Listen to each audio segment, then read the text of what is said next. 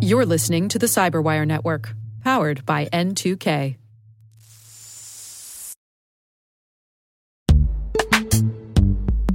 And now a word from our sponsor, Netskope.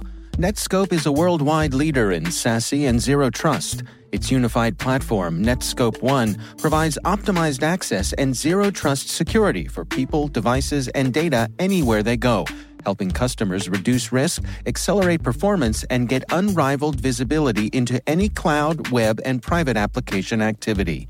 To learn more about how Netskope helps customers be ready for anything on their SASE journey, visit netskope.com.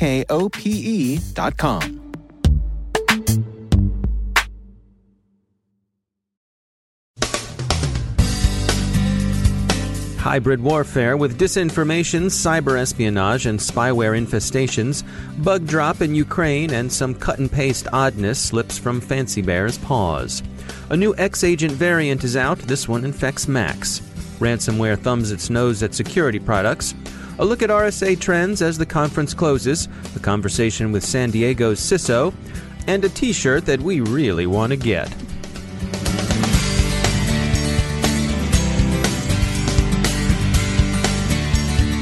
I'm Dave Bittner, back in Baltimore with your CyberWire summary for Friday, February 17th, 2017. Hybrid conflict with all of its ambiguities and attendant fog continues in Eastern Europe. Deutsche Welle reports a Russian disinformation campaign in the Baltic, with phony news stories planted alleging that German soldiers on NATO deployments have been responsible for a wave of assaults in Lithuania. Both German and Lithuanian officials say none of the claimed assaults happened, but the disinformation, while surely crude, will no doubt leave its residue behind in segments of public opinion, which, of course, is the point. Researchers at security firm CyberX have taken a look at a cyber campaign in Ukraine, possibly criminal, possibly state-directed, possibly a mix of the two, that's been responsible for a widespread spyware infestation in Ukrainian businesses. More than 70 enterprises are said to have been affected by what CyberX is calling bug drop. SINAC researchers have been taking a look at tools that appear to have recently slipped from Fancy Bear's paws, and they conclude that those tools look a great deal like lawful intercept products from Hacking Team. Fancy Bear is generally believed to be Russia's military intelligence establishment, GRU, if you're keeping score at home. SINAC sees a weirdness in the code that suggests a copy-and-paste job. Bitdefender believes it's found evidence that there's now a variant of Fancy Bear's X-Agent malware that targets macOS. X-Agent is modular malware used in targeted cyber espionage. It's modular in that once installed, it reports back to its commanders and controllers for instructions. Those instructions could involve directions to search for various files.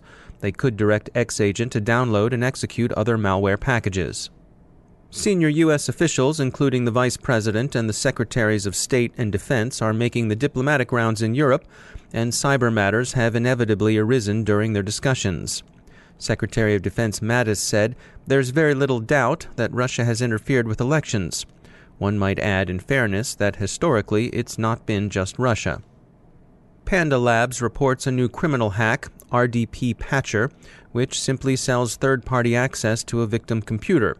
What they do with that access is presumably up to them.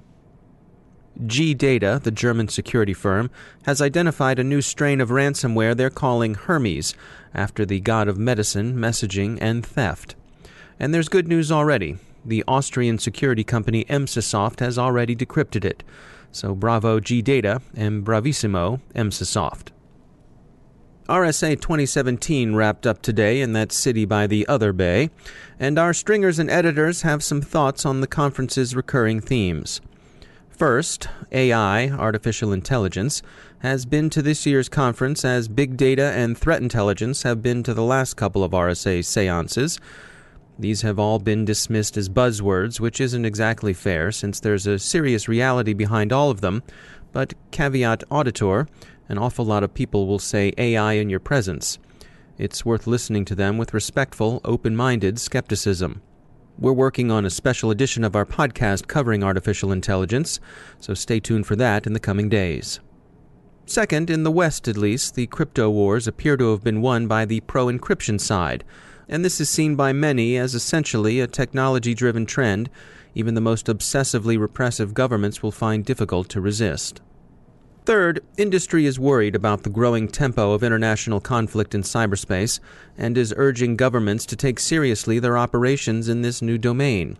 If there are restraints on kinetic warfare, albeit imperfect restraints, that are designed to contain it, limit its effects on non-combatants, and seek to induce combatants to fight in ways that don't make the restoration of peace impossible, shouldn't there be similar restraints placed on cyber conflict? The time for this would appear to have come. Cyber warfare is no longer in its infancy, but it hasn't yet left its adolescence, and this may be the last best opportunity to influence its development. Fourth and last, there's a general sense in the air that consolidation in some form lies in the security industry's near future. Our own experience of the conference differs a bit from that reported by Software Development Times, which notes that the conference has gone smaller and focused on enduring issues. Both may well be true objectively, but subjectively we felt a nervous urgency and heard much more barking in the carny roustabout sense of the word than we remember from past conferences. We'll give the last word on the atmosphere to the words on a T-shirt worn by an executive we interviewed. The shirt said, "Does not have purchase authority." Many of those walking through the exhibits this year might have wished they'd worn similarly legible apparel. And finally, we'll leave RSA and return to ransomware. Late last month, Trend Micro began tracking a new variant of the familiar Cerbear ransomware. It's an odd duck. It encrypts the files on a victim's machine, except for one interesting class of software, security products. These it has whitelisted, and it leaves them studiously alone for reasons that are quite unclear. Bleeping Computer has some speculation about the criminal coder's motives that seem as good as any. They're going out of their way to thumb their nose at the security vendors.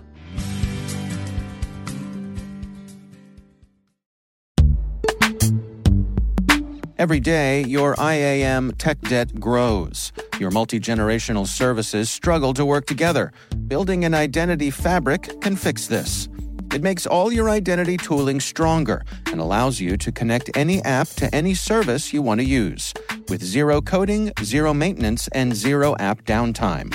Strata's identity orchestration platform separates the identity logic from your applications, so you can optimize existing IAM tools and manage them in a single control plane. Now, every vendor, standard, and architecture work together. In short, building your identity fabric means you can secure your non-standard apps, keep your complex access policies, retire outdated IDPs, and modernize in record time. So build your fabric with Strata Identity and get rid of tech debt for good. Visit strata.io/cyberwire, share your identity priorities, and receive a pair of AirPods Pro. Offer valid for organizations over 5,000 employees. Connect today at strata.io/cyberwire.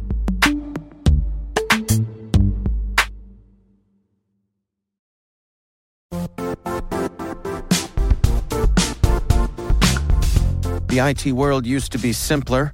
You only had to secure and manage environments that you controlled. Then came new technologies and new ways to work. Now, employees, apps, and networks are everywhere. This means poor visibility, security gaps, and added risk. That's why Cloudflare created the first-ever connectivity cloud.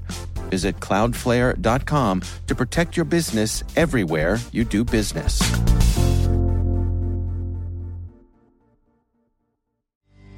And I'm pleased to be joined once again by Rick Howard. He's the CSO at Palo Alto Networks, and he also heads up their Unit 42 Threat Intel team.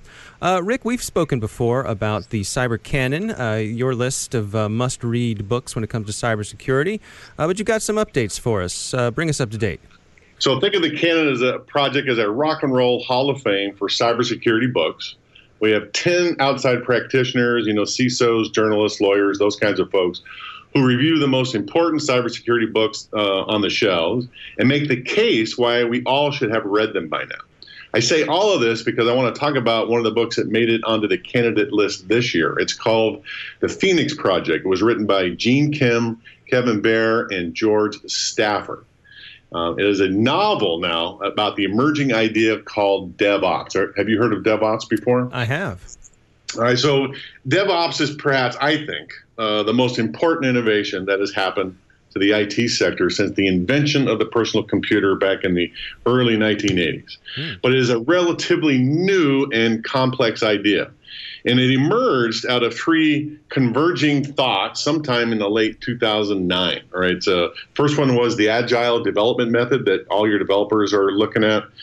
A talk given by Alan Allspaw and Paul Hammond at the 2009 Velocity Conference, and the talk was called 10 plus deploys per day. And this third thing, a book called Eric Rice called the Lean Startup. So DevOps is this idea that there needs to be a much tighter integration between software developers and information technology operations. So let me give you an example. Most organizations today pass IT and security work through internal black boxes. You know, product managers, marketing people, developers, quality assurance folks, system engineers, all the way down the line. DevOps is the recognition that instead of managing each of these black boxes separately, the organization needs to think of IT and security work as one big system of systems and manage it that way, sort of a production line of IT work, with the goal of reducing or eliminating completely any kind of technical debt that grows through that process. So that is a very subtle but disruptive idea. So the authors behind the Phoenix Project, instead of writing a technical IT book on the benefits of this emerging idea, they chose to write a novel to make the material more acceptable to the general populace. But it centers on an online retail store that used to be the number one player, but they've fallen behind because they can't keep up with its competitors. The IT department has projected to fix all that. They have a project for it called Project Phoenix, but it's 2 years behind schedule. So at the beginning of the book, the CEO has fired the CIO and promoted a mid-tier IT manager as the acting CIO and has given him 6 months to fix the problem. So with the aid of an Obi-Wan Kenobi-like figure from the board of directors, this interim CIO learns the way of DevOps and saves the company. So what I'm telling you is if you're just hearing about DevOps now or want to learn more about it, this book, The Phoenix Project, is a great way to get introduced to the material. So it's kind of that notion of a spoonful of sugar makes the medicine go down, right? It is. It really is. And it makes it so much easier to learn, too, let me tell you. All right. Well, I'll have to check that one out. The Phoenix Project, part of the Cyber Canon. Rick Howard, as always, thanks for joining us.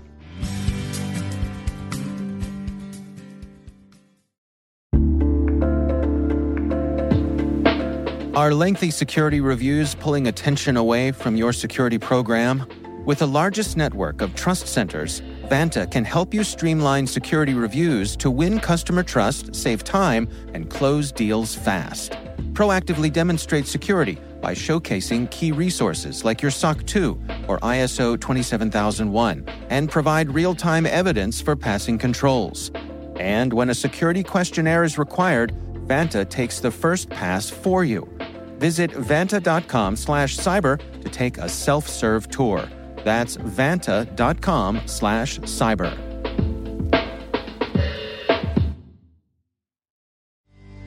My guest today is Gary Hayslip. He's the Chief Information Security Officer for the City of San Diego, California. He's also co-author of the book, The CISO Desk Reference Guide, a practical guide for CISOs. Most people, when they hear that you're the CISO for a city, they just assume cities are hey, you got a network you got to manage, and I'm like, no, I don't have one network. I have 24 networks. I've got 11,000 employees. I've got somewhere in the neighborhood of about close to 45 to 50,000, endpoints. They kind of give you an idea. My network is not static. My network's on the move. I mean, my network is trash trucks with GPS sensors and police cars, connected to our wireless systems and HVAC systems and, golf courses and libraries and desktops and, public works employees out in the field with tablets. It's a very dynamic, very malleable collection of enterprise networks.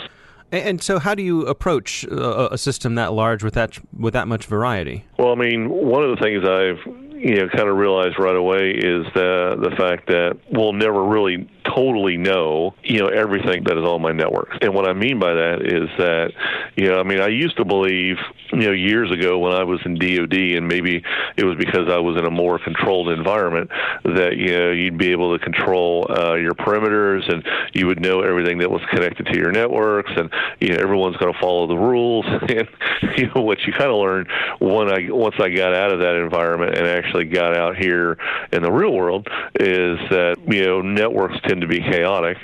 Controlling your perimeter is only as good as, your users actually following the rules, which, a lot of them will follow it until it, interferes with them being able to do business, to be able to do work, and then they're going to figure out workarounds. You've got to deal with the fact that, your perimeters aren't solid, that your perimeters are on people's cell phones and tablets and, laptops. And, I've come to the conclusion that, for me, cybersecurity is a life cycle. It's a continuous process of monitoring and scanning and remediation and breaches. You're going to take them. Having a completely secured network that never gets breached is fantasy. It's not going to happen. When you use networks, when you use technology, it gets dirty, because the internet is not a clean place. And the way I work with it is that I use a framework like NIST to be able to take what I have, break it down, and help me understand where my risk is, and help me prioritize, what needs to be fixed now and what we can fix when I have the personnel or the resources or the funding. And I spend a lot of my time in my departments, talking with, it's one of the biggest things I have learned after I left DOD is that I cannot dictate and tell people, cybersecurity, you have to do this, you're going to put us at risk. I got to make people want to work with me. I've got to advocate and be a cheerleader and get people to want to go ahead and follow cybersecurity and get them to understand that it's, actually in the best interest of the business, and that if we're secure, we can even be more innovative and be more successful and more effective. But to get them to that stage, I've got to make the case. I've got to make the case as to why, from a business perspective, why we should be doing cybersecurity. Well, what are some of the unique challenges you face, being in a government situation versus someone in the private sector? Some of the things that, we deal with here, some of the decisions we're making on technology and stuff have some, life and death consequences when you think about, water, when you think about the 911 system. I think, some of the things that make it really hard for us is the fact that we're a 24/7 business. The city of San Diego is a $4 billion business. We're running 24 hours a day, 7 days a week. So how do you do change? If I've got to rip out a network and put in, some new fiber or put in a new routers and switches and stuff, backbone-wise to handle, HD video, well, I can't shut the network down. And so a lot of times this will make our projects actually go twice as long because, the complexity involved. Sometimes we have to do things in parallel. And then once we have it built up, then plan to switch over. With the least amount of interruption to services as possible. Because a lot of the services that we provide are to my neighbors, and they have no problem coming over and yelling at me about stuff. So, whether it's buying permits because you want to open up a new business, or whether it's, you want to pay your water bill or pay a parking ticket, that's some of the things that I've noticed right away is that in this position is that some of the decisions we make have an immediate impact. And not only that, they have an immediate impact on a wide range of people, on organizations. And then, like I said, then we have a lot of our challenges in the fact that you're dealing with, technology that is 20-some years old to new technologies like cloud and virtualized networks. You're connecting these disparate technologies together. And so there is unknown risk. You're constantly trying to, update a lot of your older technologies and replace them. But at the same time, you have to maintain them until you can get them replaced. Yeah. And so it's a very interesting environment from a risk perspective. That's Gary Hayslip, the Chief Information Security Officer for the City of San Diego, California. He's co-author of the book, The CISO Desk Reference Guide, a practical guide for CISOs.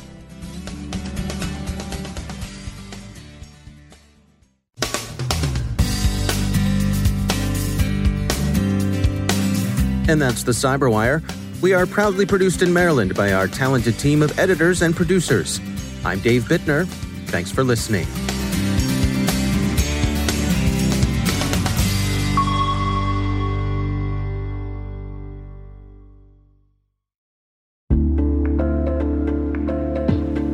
Hey, listeners. We're always looking for ways to improve the N2K Cyberwire network and maintain the intelligence-driven news experience that keeps you in the know on the latest developments in cybersecurity. We've launched our 2024 audience survey and would love for you to take a few minutes to share your feedback. And hey, there's even a chance to win a $100 Amazon gift card if you complete the survey. Visit cyberwire.com/survey. That's cyberwire.com/survey and share your feedback now.